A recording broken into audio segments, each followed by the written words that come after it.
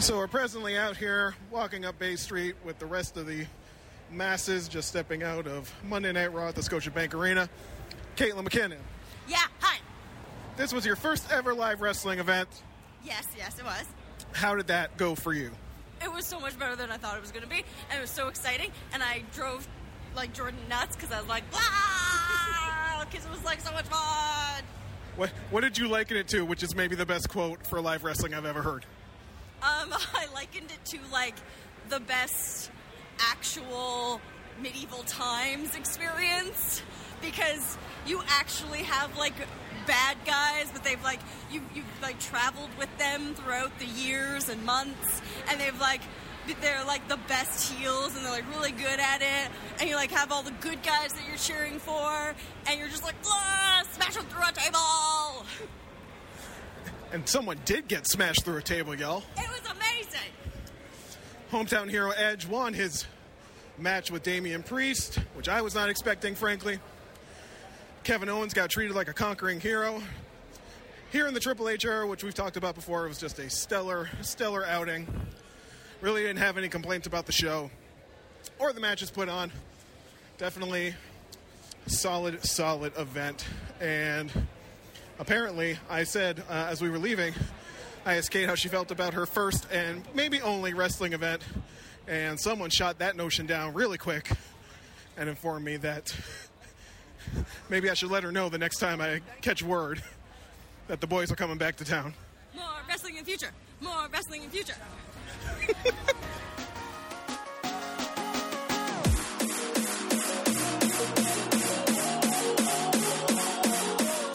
I'm Jordan Ferguson. And I'm Caitlin McKinnon. And you are listening to the Geek Down Podcast.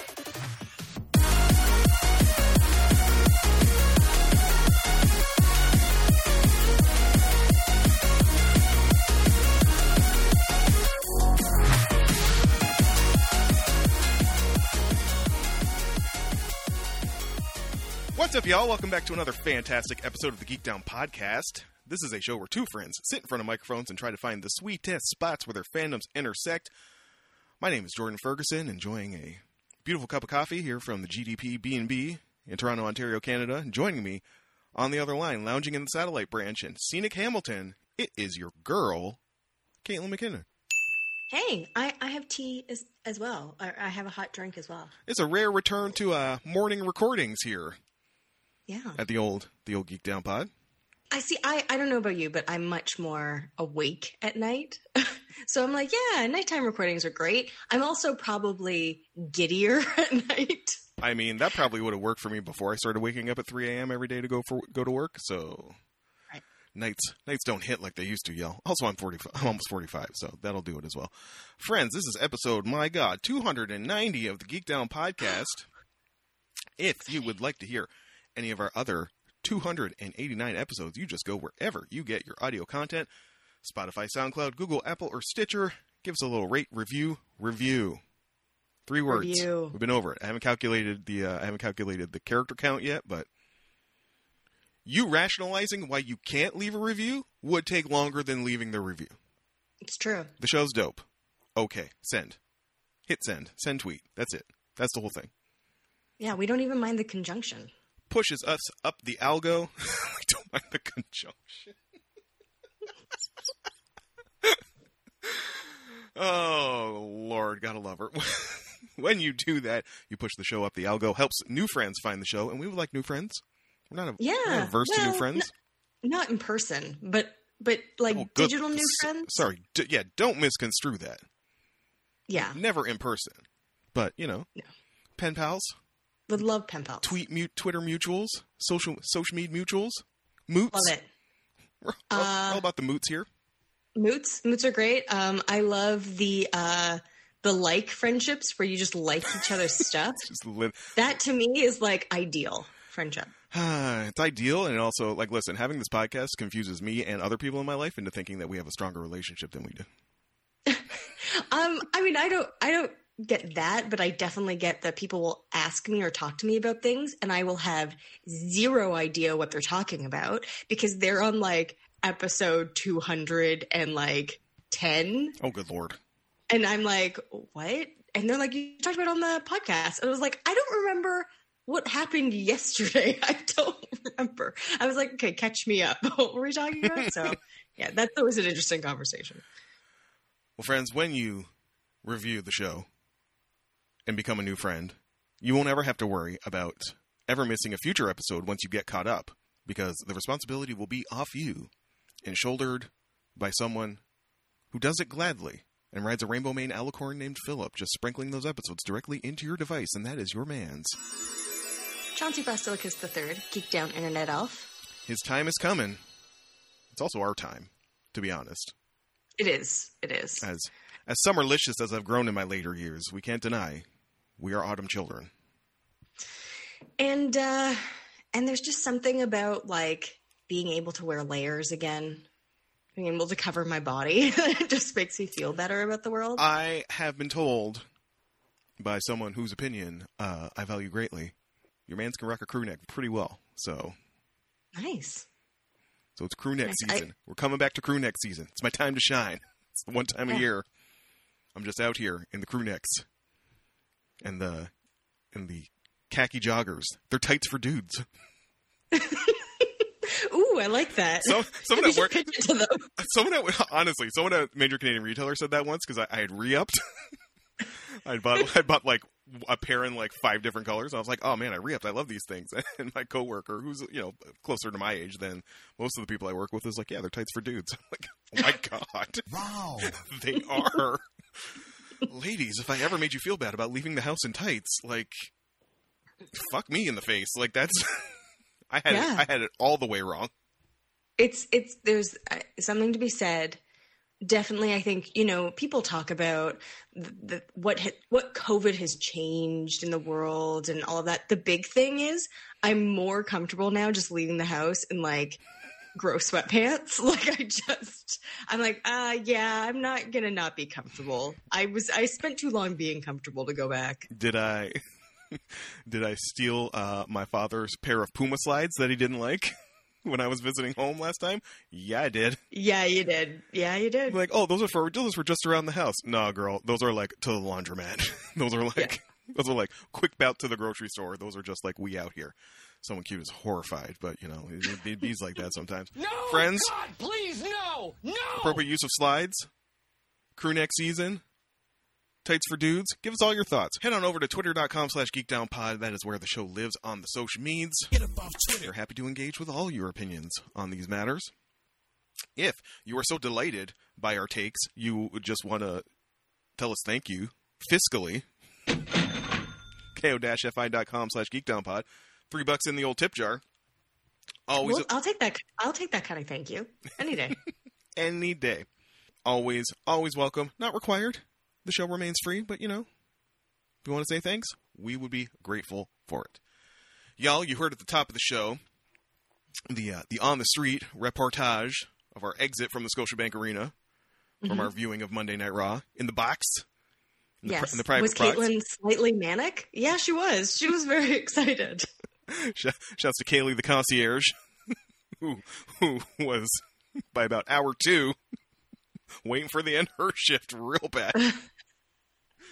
No, she seemed to be interested. She was shocked that the entire booth was sold. Didn't she make that comment at some point that like the box doesn't usually get sold out? No, it's usually not filled like the way it was. Friends, I'm telling you though, if you ever have an in for any event at the Scotiabank Arena to view it from a box, you can get it. Me too. I'll see if I can link something up for you. A friend of a friend, as it was. That was a pretty wonderful experience, Caitlin. That was a great experience. I mean, what the problem is it has elevated the experience. Yes, I won't go to anything now unless it's in a box. Yeah, exactly. Unless I'm not going to be with the plebs. My God, there was no line. There was a private gate. Yeah, it didn't even have a sign on it. We're out there looking for gate 2. There is no gate 2. No, they don't advertise that. We had to get directed, and then we just slid on through. And I held my phone up. We didn't get directed. We got like subtly waved in. It's like, don't let the rest of these people know where the gate is. Yeah, I just kind of got waved on through, held my phone up, ding, and off we were. up the elevator Yeah. into the bowels of the Scotiabank, and it was so quiet. And also, we got free food. We did get free food. Now, I mean, here's the thing, though. Do you have social anxiety? Y/N, being in the very quiet, peaceful vibe of the box and looking at the drink list and immediately going, "Oh my God, why are you like this?" Because maybe I wanted one beer to enjoy my outing, and we're informed that you can bring anything back, and it's cheaper on like the third floor, the upper bowl section. So if you just want to run down there and get a drink and run it back, you can go ahead and do that. And stepping off the silence of that elevator into the hooting mass that is a stadium of WWE fans just to get one $17 tall boy to bring back to the box. The extra $2 might have been worth it. Also, stop charging $20 for a beer. What the fuck? I don't know. Like, I mean, that it's just highway robbery. It is completely highway robbery. But because I didn't need to pay for tickets, I was okay paying for other things. Usually I just starve.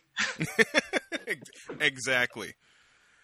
I didn't get a hot dog, though. I should have got a hot dog. That was on me. Hot dogs are free, yo. Yeah, I know. But okay, we should have had goodbye hot dogs. That's what we should have had. We should have been recording that bit out front with our mouths full of hot dog as we stood in the middle of Bay Street. Friends, we don't need to run down like the card for you. I think you've had enough wrestling talk in the last month, and it's now over a week since the event as you were hearing this. So we won't get into that at all. But what I did want to update you all on is that to my disappointment, because I mean I wasn't going to do it, but I at least wanted the choice. I wanted to make the active choice not to do it. There were no Acknowledge Your Daddy t-shirts available for sale. Happy with that.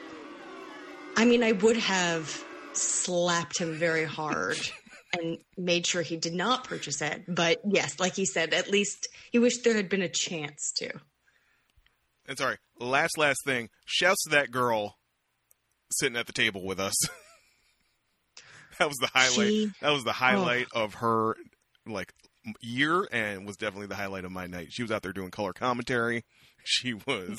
It was. I was like, at first I was like, oh yeah, it's going to be really weird without any of the color commentary, and then she just was like, oh yeah, you want to bet? Take a seat, and just it was amazing. She was so excited, and I was so excited for her. It's a vicious shot by Priest into the ring post. That's the hardest part of the ring. Yes, the treat for me, friends, has been Caitlin McKinnon learning all the little in jokes that wrestling fans have with each other now, like the fact that the ring apron is the hardest part of the ring, and when someone gets slammed on it, you have to yell out that it's the hardest part of the ring. Yeah. Or when a referee gets bumped, you have to scream out in despair that there's no referee, because then anything can happen. Anything. Shouts to Edge. We'll see you in August. Caitlin informed me we'd be seeing him again in August. So yeah. See you next year. Kate. Yeah. I have one bit of news, and you said you have just so much to talk about. No. Some smattering. I have a smattering. You have a smattering? Okay. Well, we'll save your smatterings for after this, which I just found as I was ensuring that my brand spanking new internet connection that is now the fastest speeds that 2012 has to offer is now in the Polly Pocket. Not only can we record a VoIP phone call to record this podcast, I can also check a website at the same time. Amazing. It is amazing. So, a title that we have not heard from for a while, Black Mirror has made some announcements.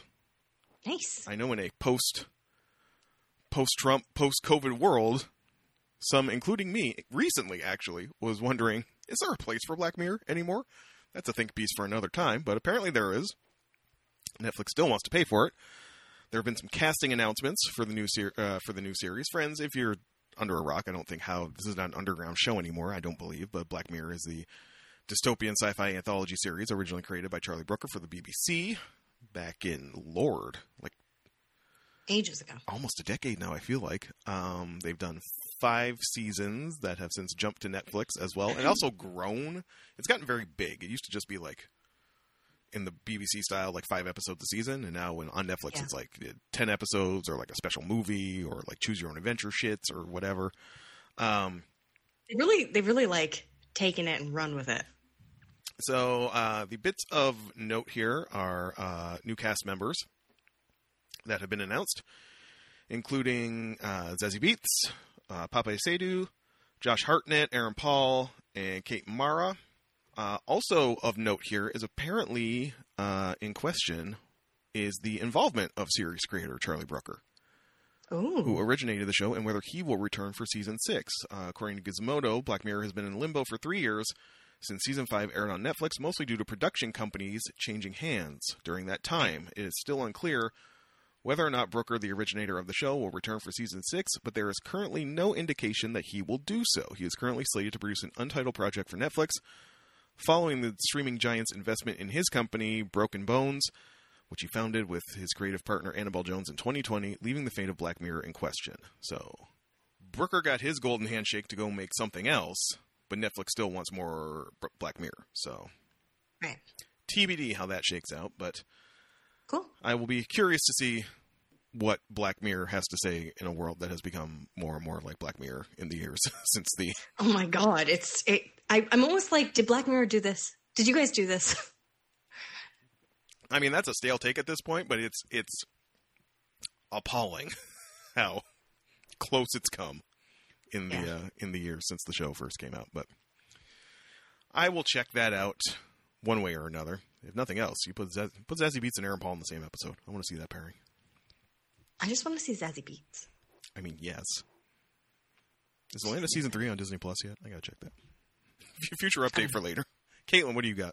Like I said, I have got a smattering of things. A potpourri, a cornucopia. A cornucopia. Well, no, I wouldn't say a cornucopia. I'd be like, it's like one of those like sample beer things where it's like tiny little. You have a flight sample. You have a flight of news. Yes, I have a flight of news. One thing which I don't usually read Rolling Stone, but through something else I was reading, they mentioned a Rolling Stone article with Neil Gaiman on basically a lot of it was about like. Kind of not the history of the Sandman, but like why it took so long, like how he kind of had to protect it. And it was very interesting. It's called Neil Gaiman on the Secret History of the Sandman, from giant mechanical spiders to the Joker. It was really interesting. It was fascinating. I mean, anyone who has read a lot either written by Neil Gaiman regarding writing and the Sandman, or has read a lot of interviews or listened to a lot of interviews. A lot of this may be old news, but I've read quite a bit, and some of it was new, and it was really interesting, and I thought the questions were really good. Sidebar related to that. If you would rather listen to that sort of talk instead of reading, Neil was on the Mark Maron podcast at the start of August, which I was completely unaware of. And I went back and listened to that this week, and thankfully, Maron, despite not being a comic guy, like, started reading Hellblazer first, like in the 80s when he moved to LA and started doing stand-up and stuff, and found it resonated with him because he was in the throes of addiction at the time. And then moved on to Sandman and read probably most of Sandman. So the fact that Maron doesn't always have an in with the person he's interviewing, but he did in this case. I mean, Neil strikes me as pretty amenable in most interview situations. Yes. He's pretty easygoing and like doesn't expect everybody to like know everything about him when he goes in. But Maron did, and just hearing details like probably the same things in this Rolling Stone article about the origins of the character and where the name came up, and the inspiration of the 70s version of the character. And it wasn't as much about that, actually. So you might want to listen to both. And sorry, I didn't actually mention, but this is, I don't know if it's part of or basically there's also on YouTube, there's an extended interview with Rolling Stone, which much of this might have come from. I don't usually like watching interviews it's an anxiety thing. I'd rather read them so you can read it, or I guess you can watch it if that's better for you.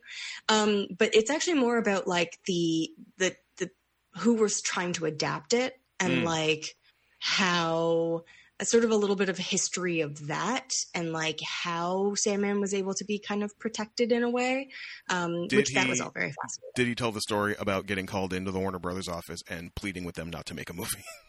No, he did tell the story about the guy who made Wild Wild West. Oh God, he was involved? That's an infamous Kevin Smith story from in his Mechanical Spider. So, but before Wild Wild West, they basically told that director like he had 3 things he could choose, and he chose like I think it was like Superman, Wild Wild West, and Sandman, and wrote this script where Morpheus, Lucifer, and the Corinthian were like they were triplets, and they were like in a contest to see who could find all the items before the millennium. And like literally, I kid you not, Neil Gaiman full on just says like, I leaked the script because it was he's like, it's literally the worst thing I've ever read. And he's like, usually I'm pretty nice and I find something to like work with, or I find something to, but he was just like, no, this was actually the worst script I've ever read in my entire life. This is what I loved, was just like being very frank about this kind of stuff. He didn't go that deep on Marin, but he did say, I've read so many bad Sandman movies. Yes. So it was just, that was all very interesting. And then a part of the flight also is concerned. This is the story on IO9. I'm sure it's other places as well, but this was not what I was interested in. The story is about Chris Hemsworth is apparently going to be this. They don't know what his character is, but he's going to be in Mad Max Furiosa. Okay. The thing I was really excited about was that they're making Mad Max Furiosa, which was kind of a planned, but then kind of got shelved. And I thought it just fell by the side, right? Like it didn't seem a priority. I thought it just wasn't going to happen, and I'm now so thrilled that it is going to happen. So I don't know much about it. I haven't really researched it much, but I'm just excited that it's going to happen. Yeah, and that I like Chris Hemsworth. He's pretty funny. He's a good actor. As we all know, the Mad Max movies are laugh riots. That's what we go to Mad Max for. They have weird, dark humor in them that I enjoy. They do. Like the Thunderdome, that whole movie is just like wild. Like it's very Monty Python at times. So I really enjoy that. Other things that I didn't know what were happening, and I'm just excited to hear about it, is that Marvel is giving Monica Rambeau her very first solo comic, which is excited. So for people who don't know, Monica Rambeau, it's going to be Monica Rambeau Photon. Mm-hmm.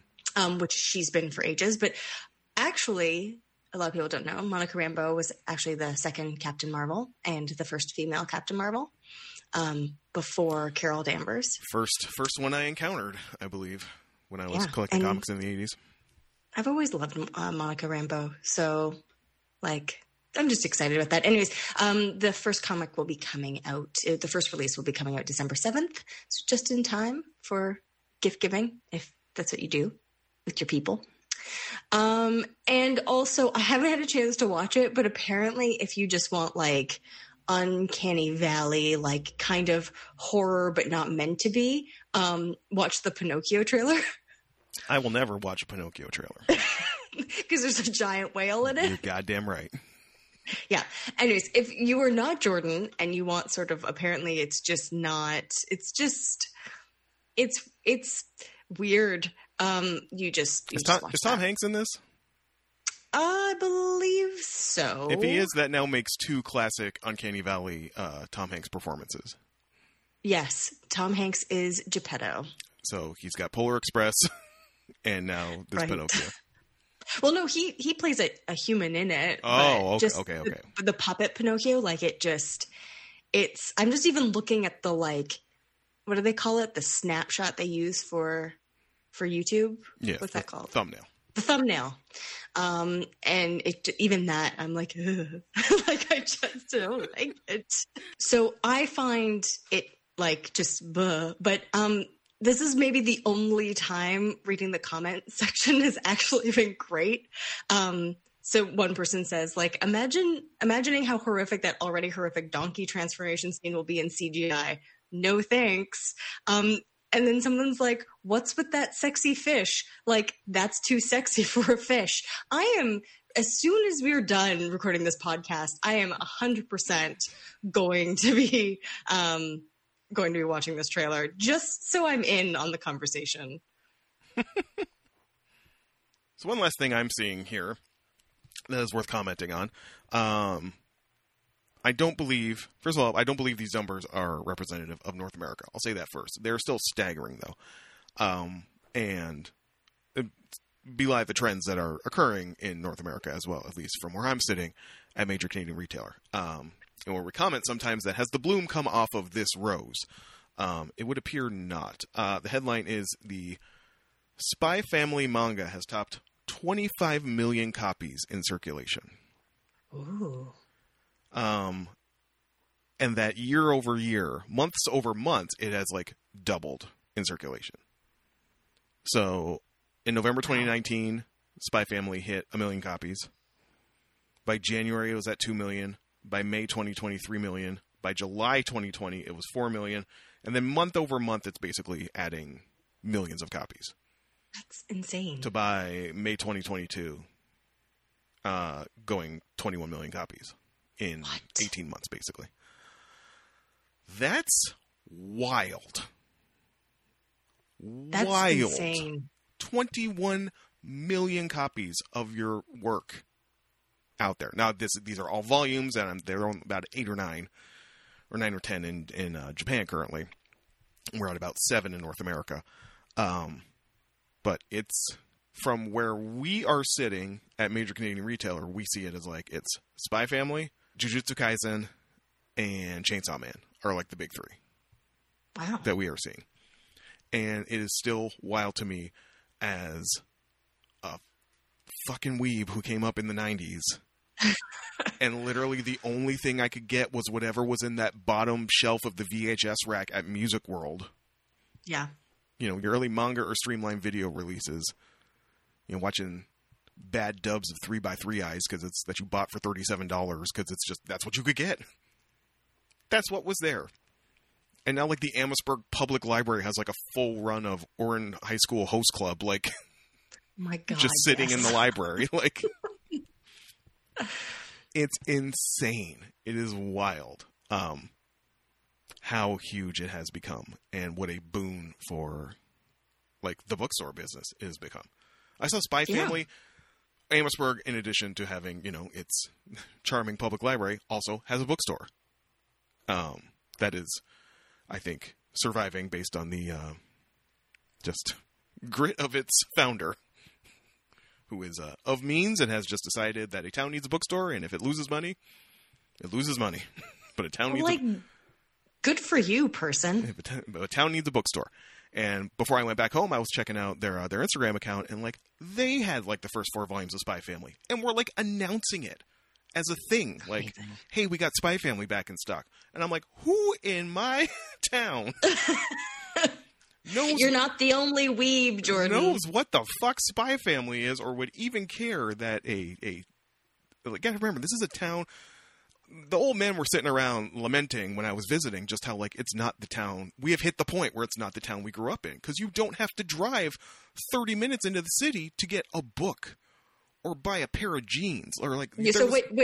Your refrain, their refrain is like, "Oh, it's not the town we grew up in." Your refrain is good. Yeah. Oh, yeah, absolutely. Good. We are the old men who are like, "This is not the town we grew up in," because it's so much easier now. It's like you kids don't know how good you have it. You can just buy a CD.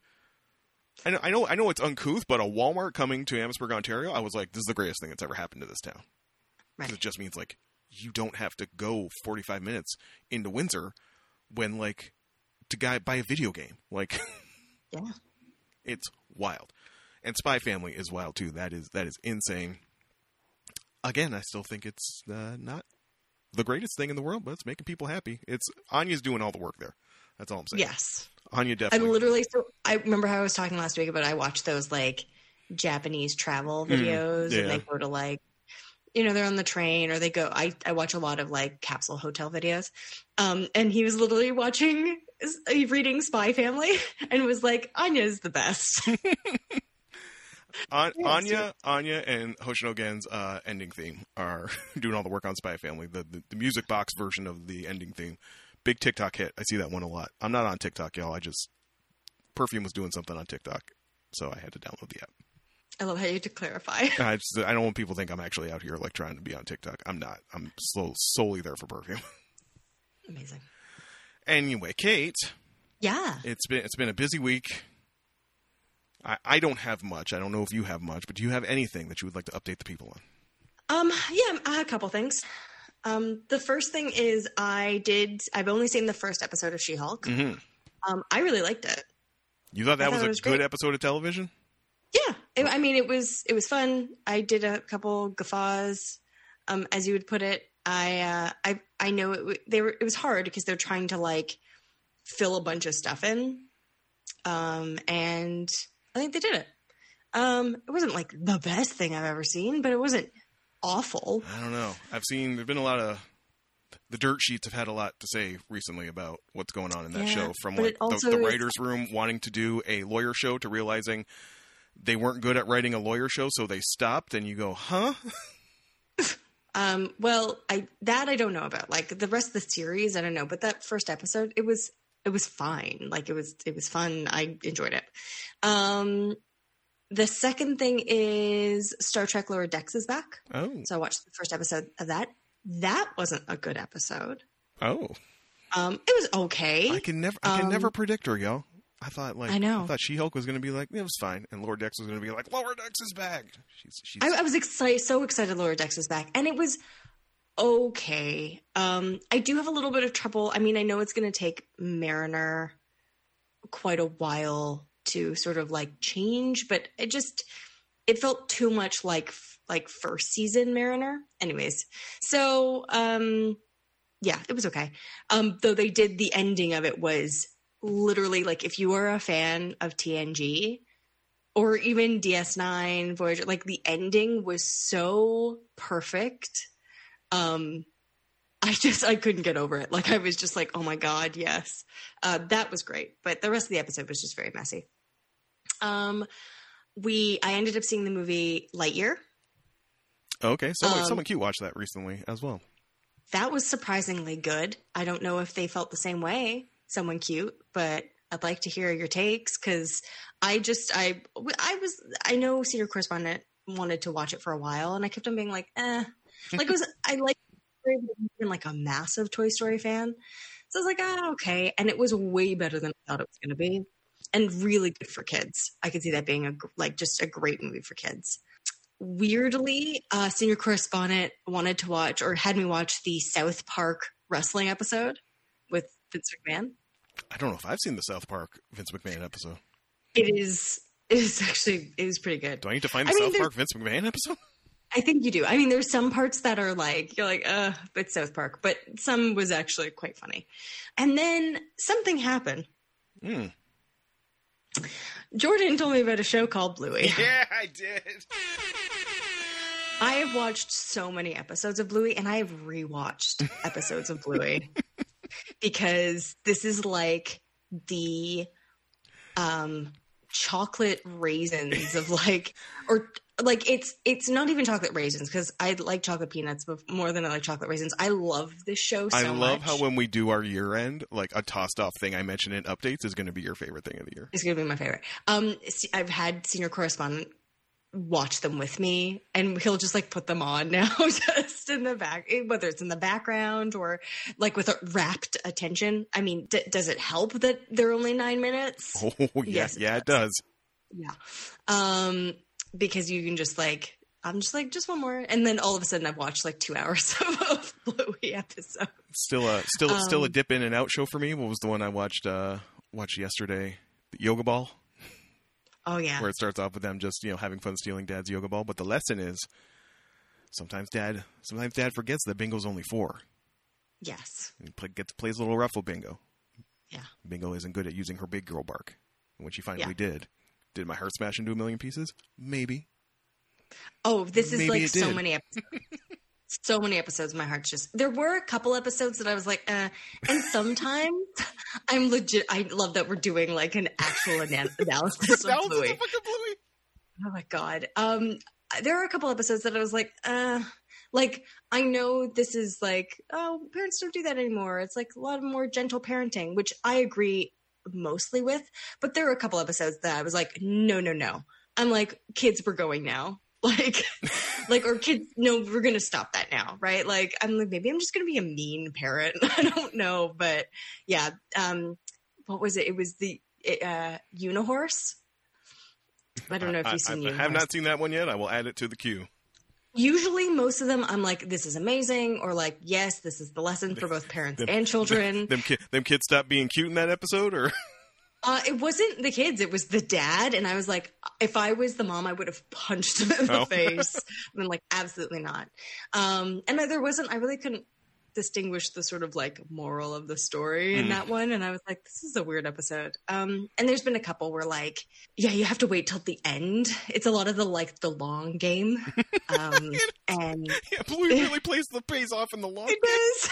It does. There's like 2 episodes where you're like, that's ridiculous. And he should have just done this. And then at the very end, you find out, I'm in tears. I'm like, it's okay, bingo. Like, yeah. Anyways, so it's been lovely and it's just been fun and nice. And I've kind of been having a really crappy week. So being able to put on like one episode of the show and just feeling better about the world. Just a little shot of espresso just to brighten your mood. Yeah, exactly. So yeah, that's everything I've been watching. I have not had a ton of time because everyone's on vacation at Major Canadian Retailer and my bones are slowly grinding to dust. But what did I manage to check out? Nothing I've seen I've managed to check out much of yet. I saw episode 2 of She-Hulk. It did what I thought it was going to do, which was get a little better. Right. I'm still not sold on it yet. Will I be there for the whole thing? Yeah, probably. But I mean, it's still. That's all they want, Jordan. That's all they don't care. They don't care if I think it's good. They just care that I'm watching it because then I'm a number on a spreadsheet. Never forget, y'all. Never forget. Art is not the point. It's fine. I'm rooting for you, Tatiana. But thus far, oh, her face is so lovely. Thus far, questionable. Finally, after seemingly everywhere else on the earth has watched it, season 2 of the Owl House finally came to Disney Plus in Canada. Owl House was it's some people call it like a spiritual successor to Gravity Falls. It's really not. It's just like some of the same people are involved. It's a completely different show. Yes. It does have some of the comedic sensibility of Gravity Falls, but is much more high fantasy than Gravity Falls is. But it was definitely, it had been a while since we watched season 1. Season 1 we did on the show, God, like last August watch for Emma, maybe even? Or the one before that? I can't even remember. Maybe. Time is a weird concept now. Time is a flat circle. We both loved it. We both devoured the first season. Someone cute devoured it as well. She probably ahead of me on season 2 now, but I was a little worried going into season 2. I was like, okay, I forget stuff that happened. I'm sure I forget some of the characters or this, that, and the other. And the warm blanket immediately, like fired up the first episode. I was like, oh yeah, here's all the stuff that makes this show good and why it's good and why you all should be watching it. Only other thing, free game on PlayStation this month. After the colon, it's Like a Dragon. And before the colon, it's Yakuza, baby. Oh. This is Yakuza : Like a Dragon, the first Yakuza game in the franchise that did not feature Kiryu as the main POV character.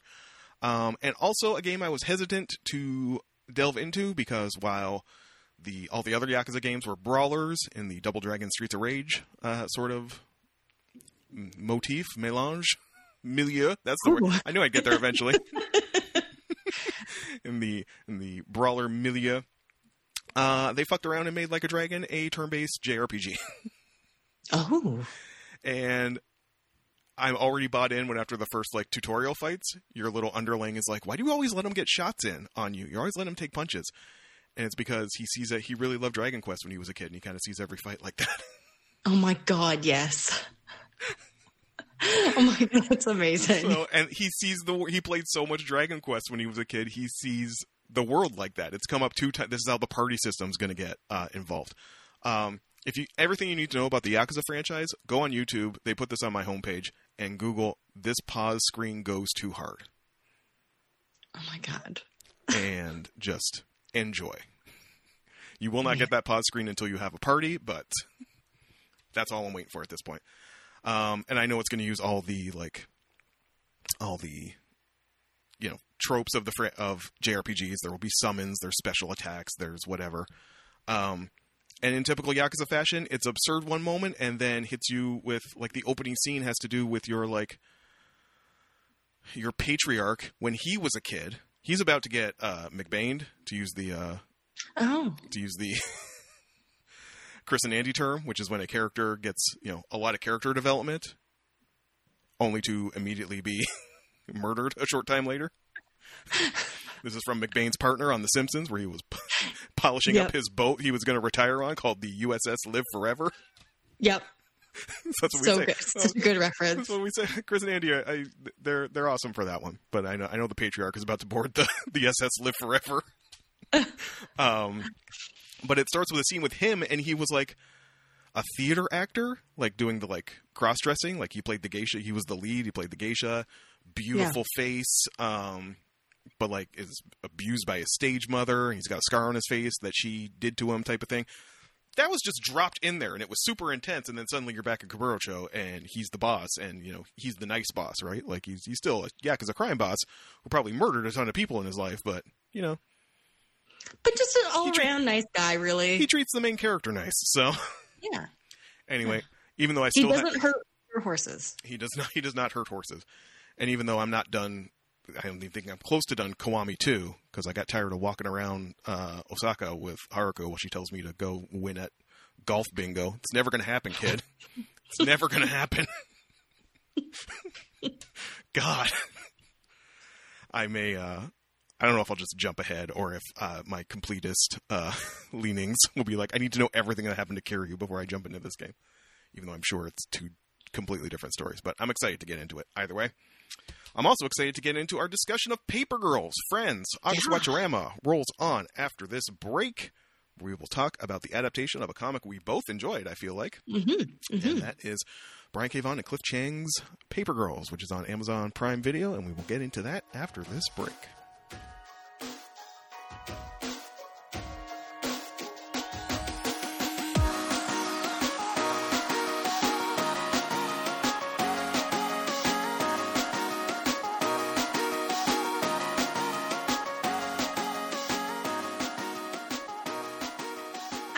And welcome back to the show. This is the half of the show where we talk about the thing we have brought each other. Because it is August Watchorama, we kind of talked about them ahead of time, brought them to each other, had a sort of a conversation about the things we were going to watch. And this was definitely one of the things we were excited about. Mm-hmm. But before we talk about it, we have some rules. Yes. The first rule is the rule of 3. That is, if the thing comes in episodes, which this does, we will watch 3 of them so the thing gets a chance to become the thing it is trying to become. The second rule is hashtag save it for the pod, which is we will not talk about the thing before we are in front of these microphones, because we want you guys to have the freshest of takes, the hottest, freshest, pipingest of takes. This thing is relatively new, so it works. It's not a fresh take on a stale thing. Dropped just after Comic-Con, right? Yeah, that's about right. And the third rule, which isn't really a rule, it's more of a policy, is that there will be spoilers. Yes. And in this case, it's pretty spoilery, especially if you have not read the comics. So, yeah, if you don't want things to get spoiled, or you're the kind of person who's like, I hate when things are spoiled, then you need to get the fuck out. Get the fuck out. But, nicely, I never say that with a harshness to it. It's more like, go vacuum a carpet or like make yourself some tea or I don't know, tidy your fridge. It just just don't complain about it because I've warned you every week. Every week. And with that, we're going to talk about Paper Girls. Paper Girls. Friends, I don't know when we first discussed Paper Girls on the show. I know we talked about the comic way back when because it was written by Geek Down Pantheon member, second possibly only to Mr. Gaiman, who we talked about earlier in the show, Brian K. Vaughan, who's written so many things we love, including Saga and Y the Last Man and Runaways and Ex Machina. Yeah, he's part of the posse for sure. Definitely part of the posse on both sides. And this is Paper Girls, which was done and finished in the same. He was doing it at the same time as Saga, I believe. Yeah. It was very close, at least. And I have not read all of it. Have you? Did you finish it? I have not. I got distracted by life, and then I was like, oh gosh, yeah. I always like would see it, or when I was in a comic book store, I'd be like, oh yeah, Paper Girls. But I'd be busy picking up like Monstrous or the next Saga or whatever. I think it was when the brick of the whole thing in one paperback came in to Major Canadian Retailer. I was like, did that finish? And it did. So that's good context for when we get into the forthcoming discussion, I feel like. And to further talk about the show a little bit, here's your Wikipedia blurb. Paper Girls is an American science fiction drama television series written by Stephanie Folsom. It is based on the 2015 to 2019 comic book series of the same name, written by Brian K. Vaughan and illustrated by Cliff Chang. The series premiered on Amazon Prime Video on July 29th, 2022, so just about a month ago. The premise is such. Paper Girls follows 4 young girls who, while out delivering papers during the dark morning hours after Halloween in 1988, become unwittingly caught in a conflict between warring factions of time travelers, sending them on an adventure through time that will save the world. As they travel between time periods, they encounter future versions of themselves and must choose to embrace or reject their fate. That was pretty succinct. That was very succinct. Neither of us can say the word succinct. Neither of us very can say. Succinct. Good job, Wikipedia editors. The show stars Cameron Jones, Riley Lynette, Sophia Rosinski, Fina Streza, Adina Porter, as well as Ali Wong, Nate Cordry, Sekai Abeni, and a host of other people as needed by the demands of the story. But those are your major leads.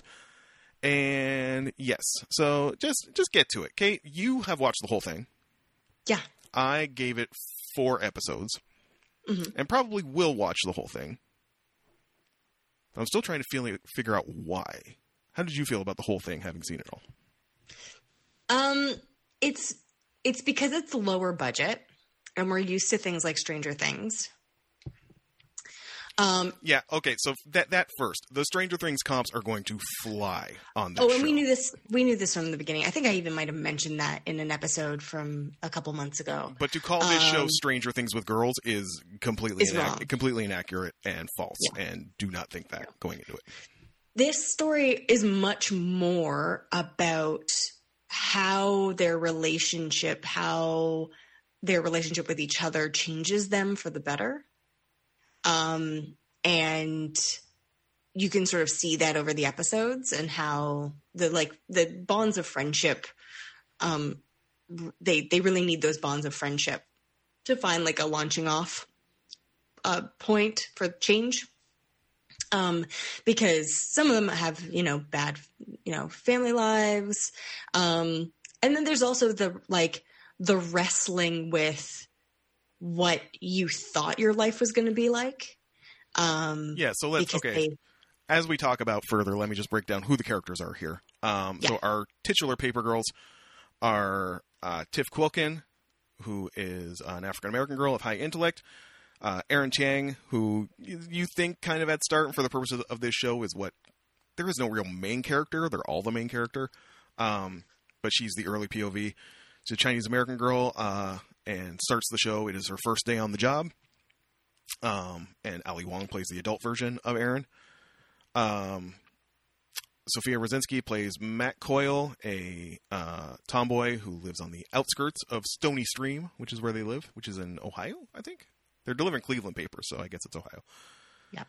And Fina Straza as KJ Brandman, a Jewish American girl whose family owns several businesses in Stony Stream. And yes, those are the four. So as we talk about the characters, those are the four we're dealing with. Mm-hmm. And so, there's a lot of reckoning, both for like the girls and their adult versions when they meet them, or more adult versions, about like who they are and who they were and who they become. And that's really fascinating. So it's sort of much more of a like, almost like an introspective story. Yes, there are crazy time traveling things. And you're like, well, big budget, right? And you're like, medium budget. So I think we're not used to having like sophisticated stories that are kind of so I don't want to say so small, but smaller. So that might be kind of all part of this. of it. All of this sounds very qualifying, Caitlin. What does that mean? like I know it's not great, but I liked it. Like, well, I mean, I no. I'm trying to put into words, even because I felt the same way. Though as I got more into the series, it definitely got better and better. Okay. So at first I was like, maybe I'll just watch 3 episodes, and then watched 4th and 5th. Like it did get better and better. And I'm feeling a bit of that myself. Yeah. Like if I had time. Listen, shouts to this may be a show that is saved by the fluidity of its runtime. Yes, because for sure. Sometimes it's 55 minutes, sometimes it's 37. I think the pilot was 37 minutes. I think the pilot might have been the shortest episode. Definitely helps. When I had a busy week, and when I bashed those 3 out and still had a couple hours before bedtime, I was like, well, shit, I'll give you a 4th. What the hell? I definitely think that's helping. Yes, like I agree. I also love it. Maybe I also love it because there are girls and teenagers, and I was weird and a bit of an outcast like that, and I like stories about people finding their people, right? To me, that's very like heartwarming. So yes, as it went along, I liked it more and more and more. I thought by and large the casting was fantastic, except Jason Mantzoukas. Now, this is going to be upsetting to some people because some people like love his casting. I don't know that character very well. I don't think he appears in the first comic. I can't remember if he's in the first trade or not, which again belies how much I can't remember how much of the comic I read. I remember seeing him in the comic. I remember seeing that character in the comic. It's just an old, Mediterranean-looking fellow with frizzy gray hair, who's like wearing an Apple T-shirt. And maybe he's perfect casting, so I don't want people to come for me. I just don't. Oh, this is the other thing, and this fits into what I'm going to say about Jason Mantzoukas. Tonally, it's weird. He just showed up and he just made his appearance, his big reveal at the end of the 4th episode, which is what the last thing I saw. Yeah. And it's after our much more effective Adina Porter. Yes, who I love. Who is crushing it as the prioress, a high-ranking officer in the Old Watch, who are ostensibly the bad guys. And she is threatening and menacing, and you are scared of her. Yeah. So when Jason Mantzoukas scares up as ostensibly the person she is scared of, yeah, I totally agree with you that it's at least in the 5 minutes he was on screen I just saw, he does not cut aim. And I have a couple comments. One, I love Jason Mantzoukas actually. 2, I think if he had played it straight, it would have been terrifying. Because we never see Jason Mantzoukas play it straight. He's a comedic actor, and he's really good at it. And he's really good at playing, like, loud and kind of crazy and, that's great. And not everyone can pull it off the way he does. I think if they had given him the direction of playing it straight, and maybe that's not how it is in the comics, so again, don't come for me, but I just think for this adaptation, if they had him play it straight, I would have been terrified. You would have bought it. I would have 100% bought it. So tonally, when he showed up, I was like, what are they doing? Like, I was like, totally, what is going on here? But it does, like some TV shows, and we're not used to this anymore. It takes some time for it to find its balance, I guess you could say. But overall, I did really enjoy it, and I am looking forward to second season, and I really hope they get it. I haven't heard anything, I don't think, yet. And these days, it's just sort of like, who knows? I do think it should have gotten way more publicity than it did. And I think a lot of people would have really loved it. I mean, I think it did okay, but I do think that it should have gotten way more notice. Well, that's why we're here to publicize it. Maybe not in all the ways they may like. So to lead into my thoughts, because I actually wrote notes, y'all. It's rare anymore that I pre-write, but I spent a lot of time watching this thinking about the idea of adapting comics. Right. If you try to explain to a person all the things that happen in this show, they would call an ambulance. Because they will think you are having a stroke. You are having a brain bleed. Amazing. That is often the mark of good fantasy and science fiction. Yeah. But I'm left wondering, there's something lacking here. There's a spark that I felt in the comic that I'm not feeling here. Which I find odd, because I felt it in Sandman, which was widely thought to be unfilmable. Right. But this show, which is for all intents and purposes less wild than the Sandman is, feels like they had a really hard time adapting it. Like, I feel that in the bones of the show, especially in the early episodes. Right. I watched it 3 times. I was in the first setup, the scene with Erin and her mom. Great. Loved it. All the bits in the early going as they're delivering the papers, the scene where, Erin's fucking up and she gets accused of stealing this racist dude's paper. Like, that was all really effective. I will say my brain is wired wrong, so when the musical cue was an instrumental arrangement of Cher's If I Could Turn Back Time, that song came out in 1989. The scene is set in 1988. Maybe I just couldn't let it go at that point. And I was like, somebody didn't do their homework. It's the most comic book guy thing I could possibly say. I am aware of that, but it just literally yanked me out by the collar. Worst episode ever. All that said, I loved all that stuff. The weird shit starts happening. The sky goes pink. They hide in this, or somebody steals one of Tiff's walkie-talkies, which he's very proud of. And they go to get it back, and stuff happens. And that whole scene where the stuff is going bad, and they're like, what was wrong with his face? I ran that scene back 3 times, Caitlin. I'm like, are you going to fill this in later? Like, the pacing was really weird, and the editing was really weird. Yeah, it was. Like, and suddenly, bang, they're like in the future. But like, were we supposed to know that right away, or are we supposed to figure it out with them? Like, we're supposed to figure it out with them. It was unclear. Very jarring. Other things I was not thrilled with here. Got a little better, but you made me wait too long for it. You can't just have Mac be that much of an asshole all the time, leaving me to assume what her life has been like. Right. Her attitude felt unearned to me in the early episodes. And you kind of get a sense of it later on when she has met up with her future brother and finds out, major spoiler, that in that timeline she died of lymphoma when she was 16.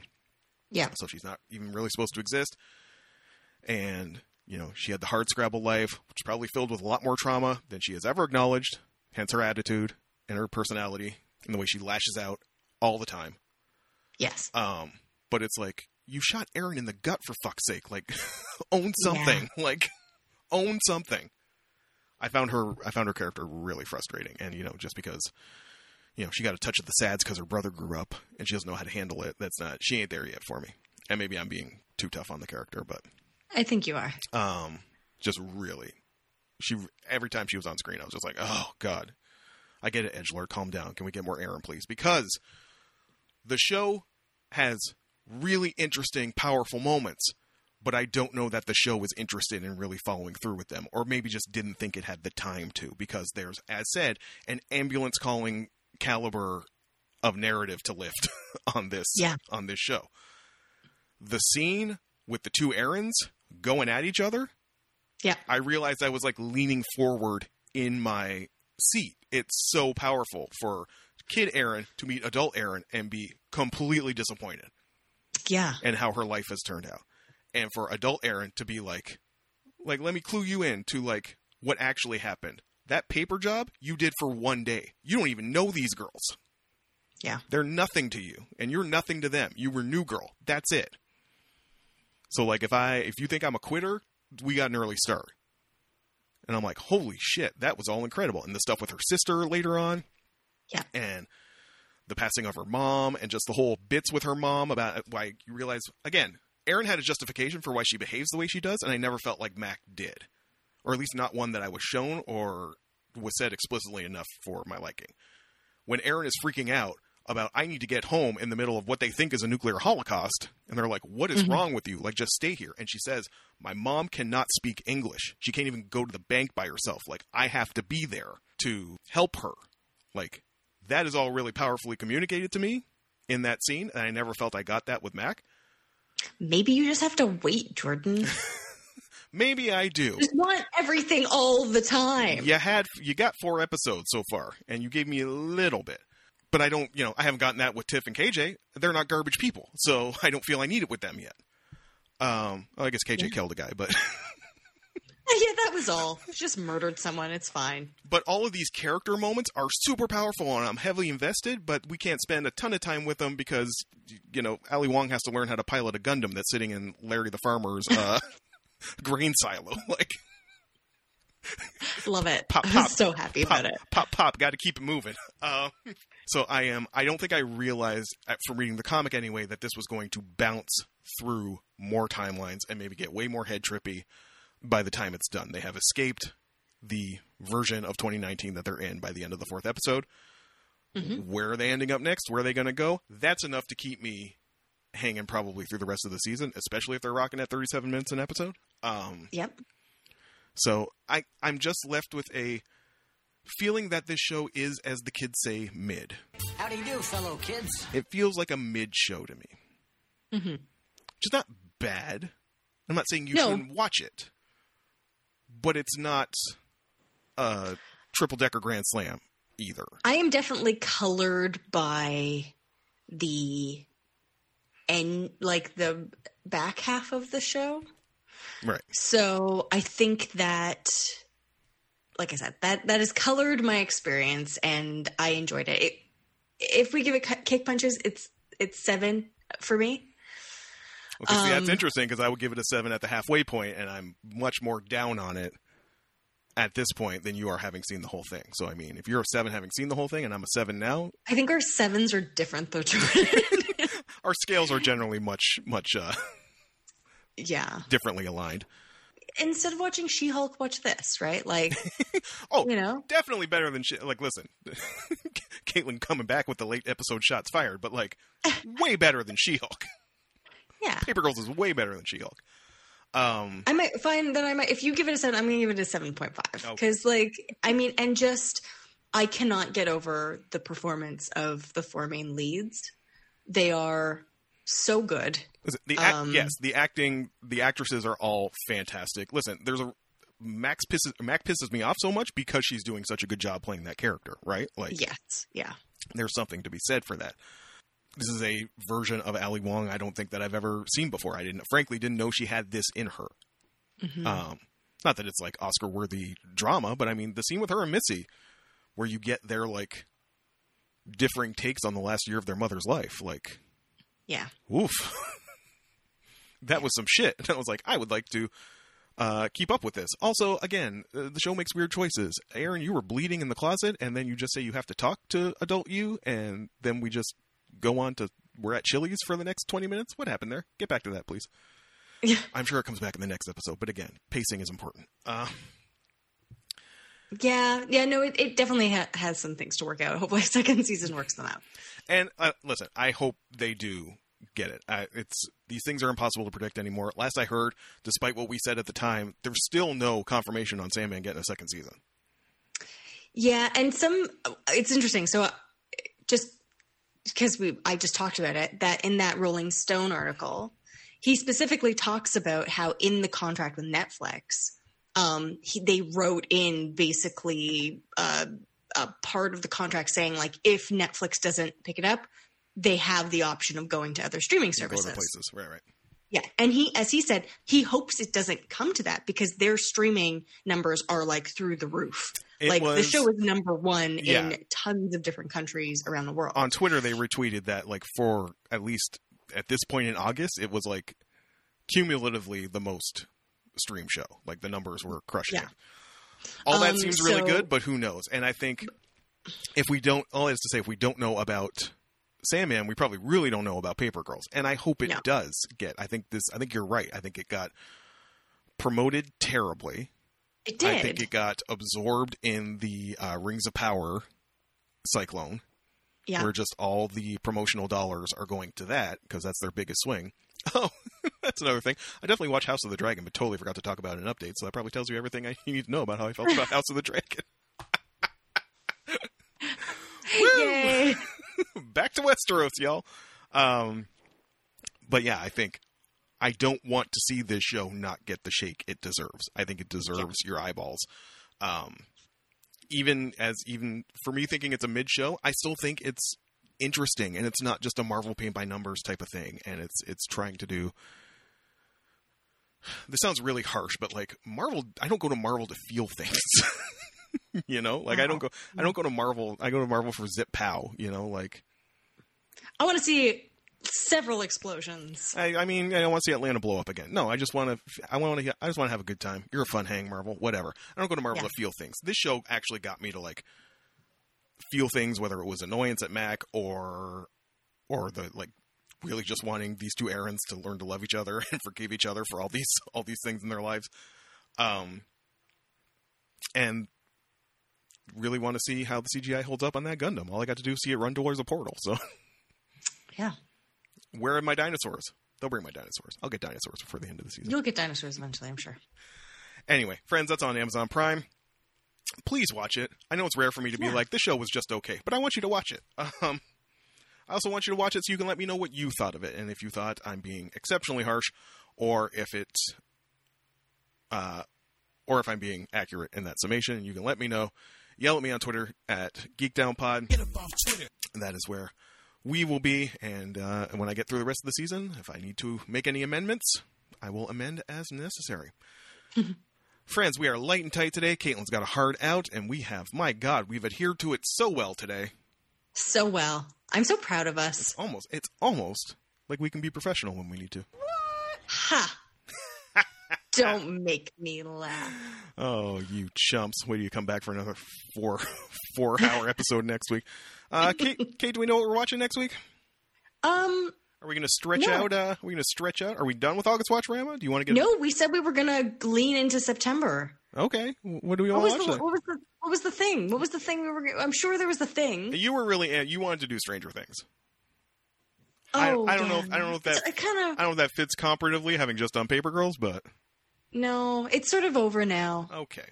The disco has moved on. Well, friends, we don't know, but we'll find something. There's so much content out there. I'm sure we can find something to watch to polish off August Watch-orama in September. Yeah. But when we know, you will know, or you will be surprised and delighted when you come back next week, which I hope you do. Friends, thank you so much for spending an hour and change with us every week. It truly means the world to us.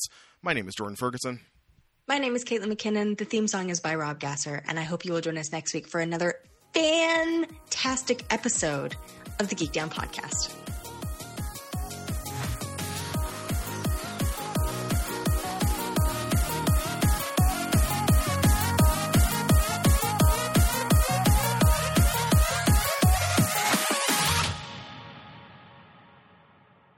This is the show. You know what? I don't know if the volume's down on the MacBook, so I got to check that first, or my entire building is going to hear everything that's happening. Hello? Hey, we're good. We heard that voice before. That's amazing. Back to one.